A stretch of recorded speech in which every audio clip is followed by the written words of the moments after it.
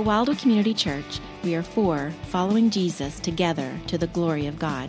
We're for the church, for the community, for the nations, and for the next generation. To contact us or for more information, see our website at wildwoodchurch.org. Well, it is Mother's Day, right? And what a great day this is. You know, I think about Mother's Day. I think about last Sunday. I had a number of mothers that are very important to me right there with us in our house. My mom came and visited, and that was wonderful.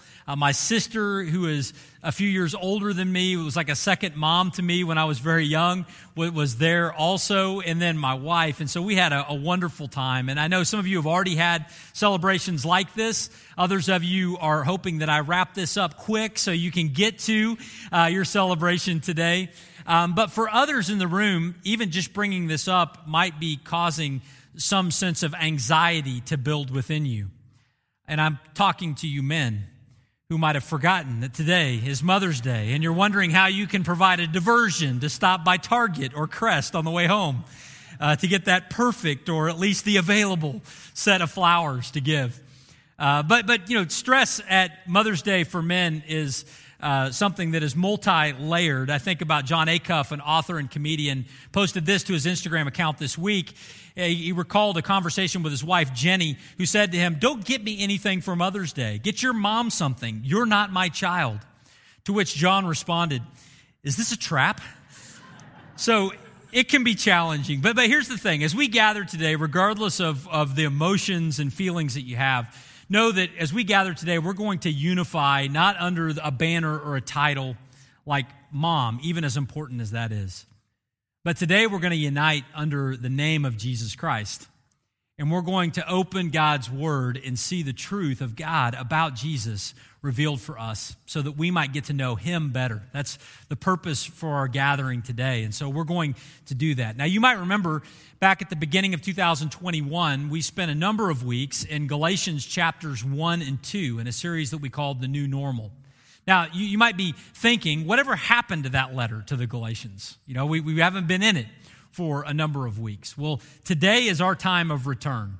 And so we are coming back to Paul's letter to the Galatians today as we begin a 7-part series this morning called The New Way. If we began the year talking about the new normal, we're now going to talk about the new way. And by the new way, I mean the new way of Jesus, the Jesus way of living, and how it differs from the old way under the law.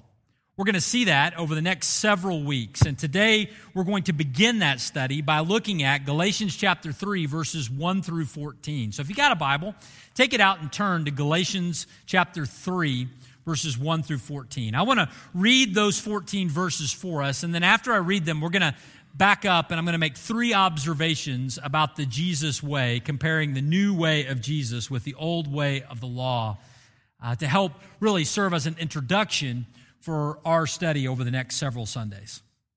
So Galatians chapter 3, beginning in verse 1, Paul writes to his friends in Galatia and says this, "You foolish Galatians, who has bewitched you? It was before your eyes that Jesus Christ was publicly portrayed as crucified. Let me ask you only this. Did you receive the Spirit by works of the law or by hearing with faith? Are you so foolish, having begun by the Spirit, are you now being perfected by the flesh? Did you suffer so many things in vain, if indeed it was in vain? Does he who supplies the Spirit to you and works miracles among you do so by works of the law or by hearing with faith? Just as Abraham believed God and it was counted to him as righteousness. Know then that it is those of faith who are the sons of Abraham. And the Scripture, foreseeing that God would justify the Gentiles by faith, preached the gospel beforehand to Abraham, saying, 'In you shall all the nations be blessed.' So then, those who are of faith are blessed, along with Abraham, the man of faith. For all who rely on works of the law are under a curse. For it is written, 'Cursed be everyone who does not abide by all things written in the book of the law and do them.' Now it is evident that no one is justified before God by the law, for the righteous shall live by faith. But the law is not of faith. Rather, the one who does them shall live by them. Christ redeemed us from the curse of the law by becoming a curse for us. For it is written, cursed is everyone who is hanged on a tree, so that in Christ Jesus the blessing of Abraham might come to the Gentiles, so that we might receive the promised Spirit through faith. Now, friends, in those 14 verses, I want us to see three things about this new way of Christ. Well, what are they? Well, the first thing has to do with the very first word we see in this passage, and that is the word fool. Paul begins and he calls them fools. Well, what do we mean, or what did Paul mean when he called them a fool? Well, the definition might flow something like this. The fool is someone who thinks that Jesus is not enough. The fool is someone who thinks that Jesus is not enough for our salvation, not enough to sanctify us or to grow us in our faith. The fool is someone who does not recognize that fact. Now, when I say the word fool, I thought about a specific quote that I want to share that's very profound. And it's from Mr. T. I pity the fool. I can't use that word without thinking about the A-Team. I'm a child of the 80s, no doubt. But when I think about how Paul uses this phrase here, it's not just for effect. It's not just to be silly. He uses the word fool here very specifically. The word fool in the original language has the idea of one who is spiritually dull, somebody who doesn't understand, somebody who sees the spiritual input but doesn't draw the appropriate conclusion, someone who observes the world around us but does not respond in faith as God intends. This is the idea of the fool. And Paul writes to the Galatians and he says, Galatians, my friends, you are exhibiting foolish behavior. You are showing signs of being spiritually very dull. And the idea that he was getting at in this moment is that they were abandoning the basic truth of Jesus that Paul had so plainly taught them. Well, what was that message of Jesus that Paul so plainly taught them? Well, he tells us, the end of verse 1. He says, the message that he presented before them was that Jesus Christ was publicly portrayed as crucified. Now, when he said that Jesus Christ was publicly portrayed as crucified, what did he mean? Let's remember our geography. Galatia was in the area that is modern-day Turkey. Jesus was crucified where? In Jerusalem. So the people of Galatia did not publicly see Jesus hanging on that tree. But what Paul is saying is, he says, when I was ministering among you, I made the message of Jesus' death very clear to you. So clear that it's as if, Paul says, I put it on a poster board, I hung it around my neck, and I walked around proclaiming to you the message again and again and again that Jesus died. He died for your sins. What Paul was saying was, he says, when I was with you, I didn't just proclaim that Jesus was a good teacher message. I didn't just proclaim to you that Jesus was a good guy message. I didn't just proclaim to you that Jesus was a miracle worker message. Paul says, when I was among you, I made it very clear that Jesus did something of incredible consequence for you, and that is that he died on the cross for your sins. Paul says, that is enough. It was enough for your salvation. It's enough for your spiritual growth, for you to understand and embrace that truth and everything God unleashes through that truth in their lives. But for whatever reason, the Galatians, who had heard that message so clearly, had already begun to wander away. So much so that Paul would mention it on numerous occasions inside of this letter.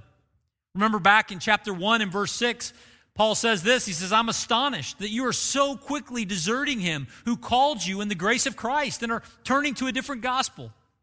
Now let's remember our timeline. Paul visited the Galatians on his first missionary journey, somewhere between 47 and 48 AD. And then upon returning to Antioch, he writes a letter to them sometime at the end of 48 or the beginning of 49 AD. Paul says, when I was with you, we saw eye to eye. We understood this clearly, that it was on the basis of Jesus and Jesus alone that we have salvation. And yet Paul says, I leave, and no more than a year later, you have already begun to wander into another way. I'm astonished at that. Why would you turn to a different belief, a different practice. This is the idea that he gets into in verse 3, where he describes what that different practice was. The different practice that he describes was this: they had begun by the Spirit, but now they were being perfected by the flesh. This was basically what was happening in Galatia. They thought, okay, we believed in Jesus' death on the cross, and that saved us. But now, for us to live out our Christian life, we need to retreat back to the Old Testament law. We have been saved by the new way of Christ, but now we need to keep all of the commandments of the Old Testament. Now, when Paul is describing this situation, we saw in chapter 1 that he was astonished. But he was astonished because why would anybody who understands what Jesus has done for us float back to any old way? He would even go so far as to say, I think that you have been bewitched. You've had a spell cast over you for you to make such a terrible exchange.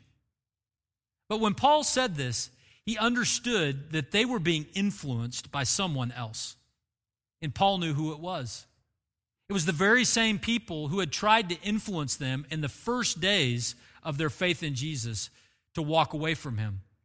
It was the unbelieving Jews. We see this in Acts chapter 14, verse 2. It says, the unbelieving Jews stirred up the Gentiles and they poisoned their minds against the brothers. In other words, as quickly as Paul was leading them to Christ, these unbelieving Jews were coming behind him and saying, you don't do what he says. You can have Jesus if you want, but what you really need is the Old Testament law. And so this contrast and this battle was going on. And Paul says, you foolish Galatians. When we were together, you understood, but now you're showing signs of spiritual dullness. You're floating back to the law. Now, it's easy for us to look at someone else's situation and say, oh, you foolish Galatians. But let's stop for a moment and think about our own situation. Do we ever float back to the law? Now, we might not float back to all of the Old Testament commandments in the same way that they were being taught and tempted to. But the reality is that all of us have a desire at times to float away from Christ and to come up with some shortcut to our spiritual growth, something that we can control, something that is totally within our power. Because let's be honest, our spiritual growth at times feels too slow for us. We came to Christ. We went to camp, we came back fired up, and then we went to school, we went to work, we did whatever on Monday, and we began that pattern of sin, and we realized that there's still something that's not quite right with us. And rather than continuing in the Jesus way, we begin to think that maybe there's something I'm missing. Maybe there's something else that I need in order to shortcut my spiritual life and leapfrog ahead.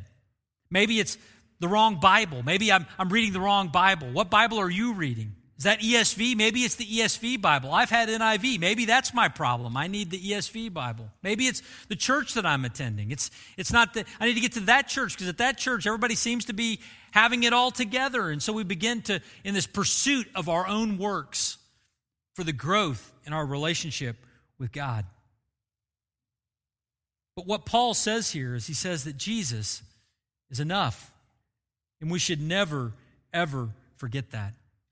When we come to Christ, God places within us everything that we need for growth.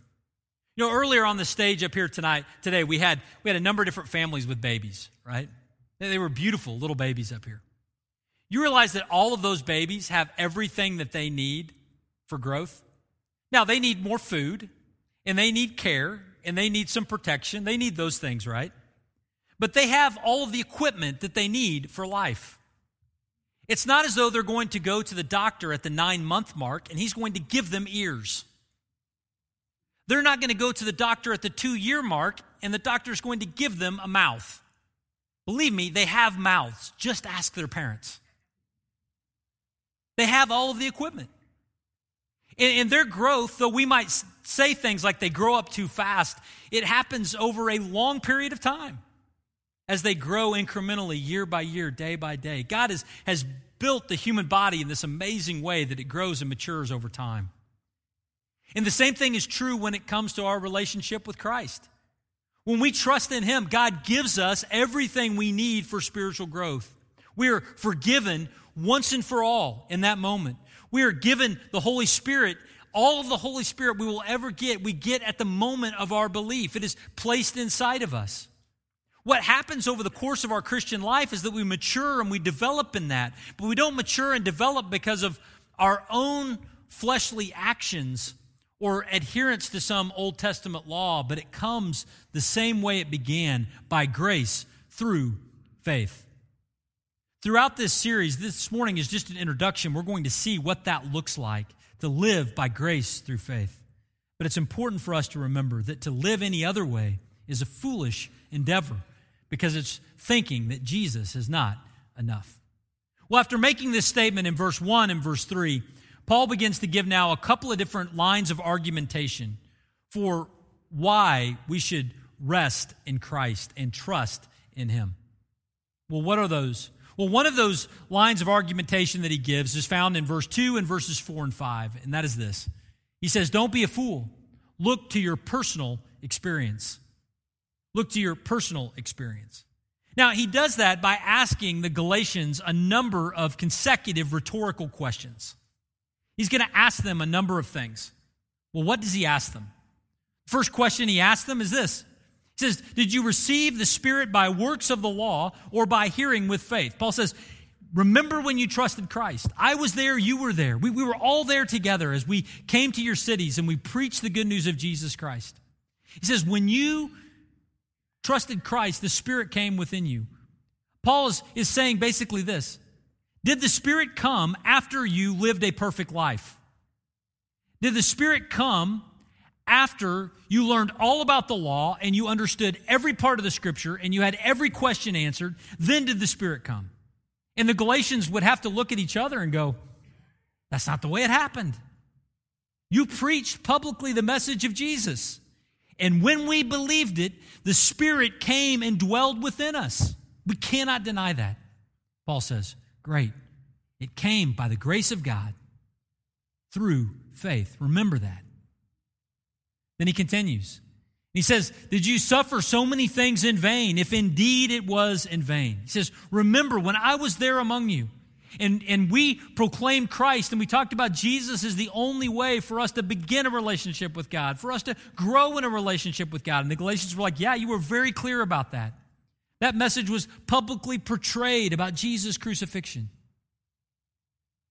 Paul says, why would we have endured the beatings that we took from the Jewish people, the unbelieving Jewish people, if we did not believe that the message we were proclaiming was right?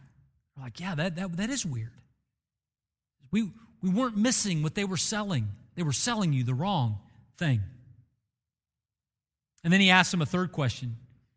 He says, does he who supplies the Spirit to you and works miracles among you do so by the works of the law or by hearing with faith? He asks them this question. He says, when I was among you, miracles happened. Don't believe me? Go look at Acts chapter 14 when Paul was in that region. Chapter 14, verse 3 says a number of different signs and wonders were performed by Paul and Barnabas as they were ministering in their midst. One of those specific miracles is detailed in chapter 14, verses 8 through 10, where a crippled person is healed. The one that couldn't walk now was walking and dancing and jumping. When Paul says this, he says, remember those miracles, it's not just an abstract thing. There was a dude in the church that couldn't walk and now could walk. And he says, look at me. Look at my legs. He's talking about me in this moment. And they turn to him, they say, Did that miracle happen to you because you lived out the law perfectly? Or because Jesus, in His grace, healed you? And we believe that it's Jesus who did the work.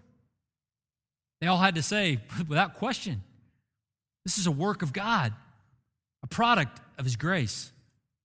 See, Paul appeals to their personal experience, and through a series of questions, he reminds them of their story to let them know that this ongoing Christian life is something that is a product of the grace of God that we receive in faith, not something that we grow through a return to the Old Testament law.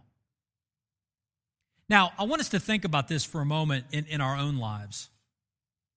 And I want us to go back, and I want you to think about your personal experience.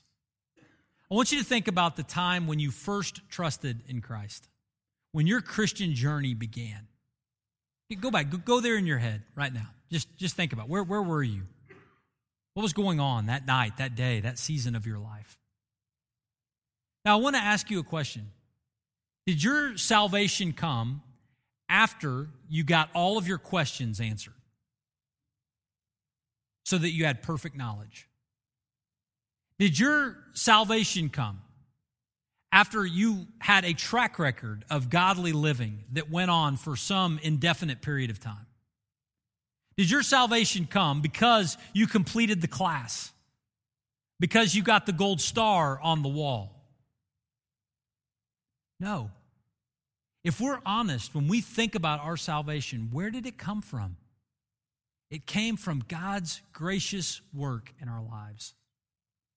It came from God opening our eyes to understand that Jesus died for our sins so that we might believe and embrace Him in faith, with the faith that He gives us, so that we might live in a relationship with Him. Friends, that is our story, and we need to remember it. And so when I think of looking to our experience to remind how our relationship with Jesus began, I want you to actually do that. I want you to remember your story. Now, I gave you a couple of minutes, and so you might be thinking already of how your story began in your relationship with God. But if you didn't have time, or I was talking too much, take some time today to remember your story, to remember what happened. Now, for some of you, your story might just be beginning. Today might be the introduction or the first chapter. But I want you to think about the beginnings of your relationship with God. And as you remember that story, I want you to tell it to someone else. If you have the opportunity, as you've thought about it, I want you to share that story with somebody over lunch today. You're like, we're supposed to celebrate Mom today. Trust me, it'll bless Mom for you to tell her about God's faithfulness in your life. Take a moment and just think about the story of what God has done in your life, about how you came into a relationship with Him. Add scripture to that story that help make sense of it. Scripture that you heard the day that you trusted Christ, or scripture that you look at today that accurately describes your experience. Think of songs that you might sing about that experience that help describe the reality of what happened. You know, for me in my life, I go back and I think about the night that I trusted in Christ, Easter Sunday, 1990, at East Cross United Methodist Church in Bartlesville, Oklahoma, in the fellowship hall. I can just see it. I can almost smell it as I think back to that night. That night where God parted the clouds and I understood the depth of my sin and my need for a Savior, and how Jesus was that Savior. When I think about scripture that describes that, I think about Ephesians chapter 2, verse 8 and 9. For it is by grace that Mark has been saved through faith, not as a result of works, that no one should boast. And when I think of a song to sing over the top of that, I think of, since it was in a Methodist church, I think of the good Wesleyan hymn, "And Can It Be That I Should Gain an Interest in My Savior's Blood?" Friends, when I go back and I think of my story, and when you go back and you think of your story, if we understand what happened in that moment, we will see a story of salvation by grace through faith. And if that's the case, then I want us to also think about Colossians chapter 2, verse 6, that says this: "Therefore, as you received Christ Jesus the Lord, so walk in Him." If I was to paraphrase that in my vernacular, I would say, dance with the one who brung you. If our salvation is by grace through faith in the work of Jesus, then I should continue to live the by grace through faith in Jesus life. My hope is not found in my adherence to some Old Testament standard. It's found in the work of Jesus, the living and risen Christ. Now, after making this argument about our personal experience. Paul continues to give another argument. And he says, don't be a fool. Look to the biblical evidence. Now, this is an important thing for him to do because our personal experience, as powerful as it is for us to remember what happened to me and what happened to you, we can be wrong, right? Our experience can lead us in the wrong direction. We can misunderstand it in some way. And so Paul doesn't just anchor our hope in Christ to what we have seen and felt, but he's going to also anchor it to the unchanging Word of God. And he's going to use in verses 6 to 14, 6 different Old Testament passages to argue for the new way of Christ. Now, I think it's important for us to think of the significance of that. Paul uses 6 different Old Testament passages to argue about the New Testament experience of Christians. Now, this was important because what were the unbelieving Jews using to try to convince the Galatians to abandon Jesus in favor of the law? They were using the Old Testament. And so Paul says, I will see your Old Testament, and I will raise you a correct understanding of the Old Testament. And so he quotes them these 6 passages. Well, what does he say? Well, the first thing he does is in Galatians chapter 3, verse 6, he quotes Genesis chapter 15, verse 6, when Abraham believes. It says Abraham believed in God, and it was counted to him as righteousness. Now, for some in the room, you went to VBS as a kid, you know who Abraham is. But for others in the room who might not be familiar with Abraham, here's what you need to know about Abraham. Abraham, to a Jew, is the GOAT, right? He is the greatest of all time. He was the one at the very beginning who God initiated this relationship with that ultimately went down through his descendants, and the nation of Israel looked back to him as kind of the founder of their faith. Remember, Father Abraham had many sons. Had many sons, had Father Abraham. I am one of them, and so are you, so let's all praise the Lord. Y'all got Abraham now, right? That's who we're talking about. Well, Abraham didn't always have many sons. As a matter of fact, there was a time when Abraham's tent was empty. Abraham and Sarah had an empty tent, and God had said they were going to have a lot of kids, and yet they didn't have any kids. And so they had a lot of late-night conversations and a lot of prayers, maybe some prayers like some of you are praying right now. But God spoke very clearly to Abraham, and he said, Abraham, don't worry, I am going to give you the descendants that I promised. And he takes him outside his tent, and he says, look up at the sky. Do you see all those stars in the sky, Abraham? Those represent the descendants that will come from you. And you know what Abraham said? Abraham said, I believe God. And because he believed, it was counted to him as righteousness. Abraham was not declared righteous because of his adherence to the law. The law had not even been given yet. Abraham was declared righteous because of his belief in God. And so, in a sense, Paul is saying, look back to Abraham, the GOAT, to see and remember that it's always been about faith. And then in Galatians chapter 3 and verse 8, Paul quotes Genesis chapter 12 and verse 3, part of the original promise that God gave to Abraham. He said, I'm going to bless you, and all the nations of the earth will be blessed through you. Paul quotes this here to remind the Galatians, hey, you're included in this not by accident. And you're included in this not because you're going to become a Jew. You're included in this because it was God's plan from the beginning for people from every tribe, tongue, and nation to come into a relationship with God and follow him on the basis of the work of his Son, Jesus Christ. That was the idea from the start. Jesus, the descendant of Abraham, would be the path for all people, including you and me, to connect to God. He's making the argument from the biblical evidence. Galatians chapter 3 and verse 10, he quotes Deuteronomy 27 and verse 26, where he says, cursed be everyone who does not abide by all the things written in the book. It's as if Paul says in this moment, the problem with the law is long. And the problem with the law is hard. The law does a very good job at revealing to us our sin, but it doesn't do a good job at saving us.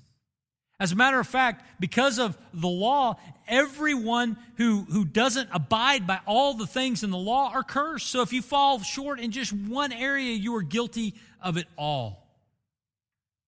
Paul says, the Old Testament doesn't save us. The Old Testament doesn't even pretend to try to save us. The Old Testament reminds us of our need for saving and points us in the direction of Jesus.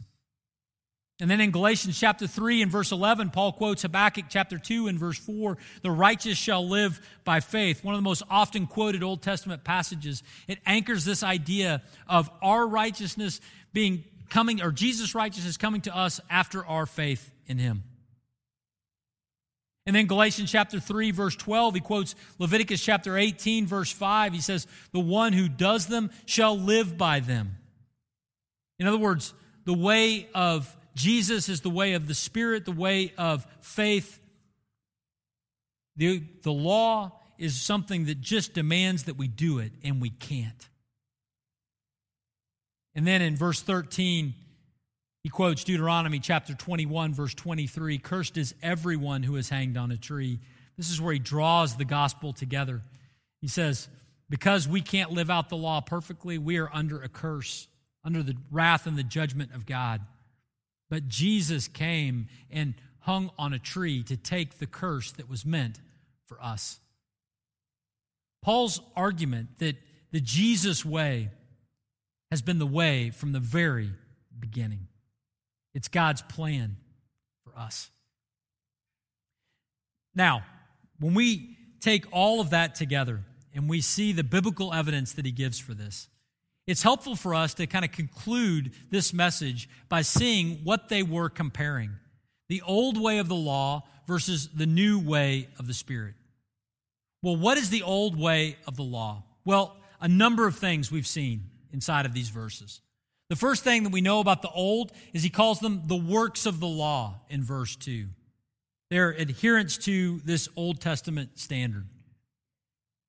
He understands this old way as powered by the flesh. In other words, we can only do what we can do. We have no assistance in the matter. It's something that ultimately had an impact for only one nation. In chapter 2, verses 11 to 14, we see Peter's confusion over understanding that this was a message for all people. This old covenant was primarily one that was distributed to one people, the people of Israel. This old situation was also temporary. Hebrews chapter 8, verse 13 tells us that it was never intended to be permanent. It was always intended to become obsolete after it had fulfilled its purpose. Under the law and the old way, we find ourselves cursed and leading to death. So that is the old way. But what is the new way? What is the new way? Well, the new way, friends, is quite different.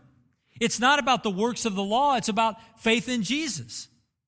It's not powered only by us and limited by what we can do, but it's powered by the Spirit of God, a power that was capable of raising Jesus from the dead. It now lives in us. The old was for one nation. The new is for all nations. The old was temporary. The new points back to the original design of God and brings forth permanent blessings, something we'll see even more next Sunday. The old leads to a curse. The new sees Jesus taking our curse so that we might live. The old leads to death, and the new leads to life. The question, friends, that we need to ask ourselves is why would anyone choose the old when the new is available to us? We may want to go this way because we feel like we can control it. We may want to go this way because we feel like it gives us an ability to rank our spirituality among each other because we can come up with some criteria that we can see and judge and measure. But ultimately, it is an inferior way. All of us in the room today have the Jesus way available to us. The question is, are we embracing it by faith? And are we continuing in it by faith? If you wonder specifically what it looks like for us to continue in this way, keep coming back over the next few weeks because we're going to see Paul explain this a little more in the verses ahead.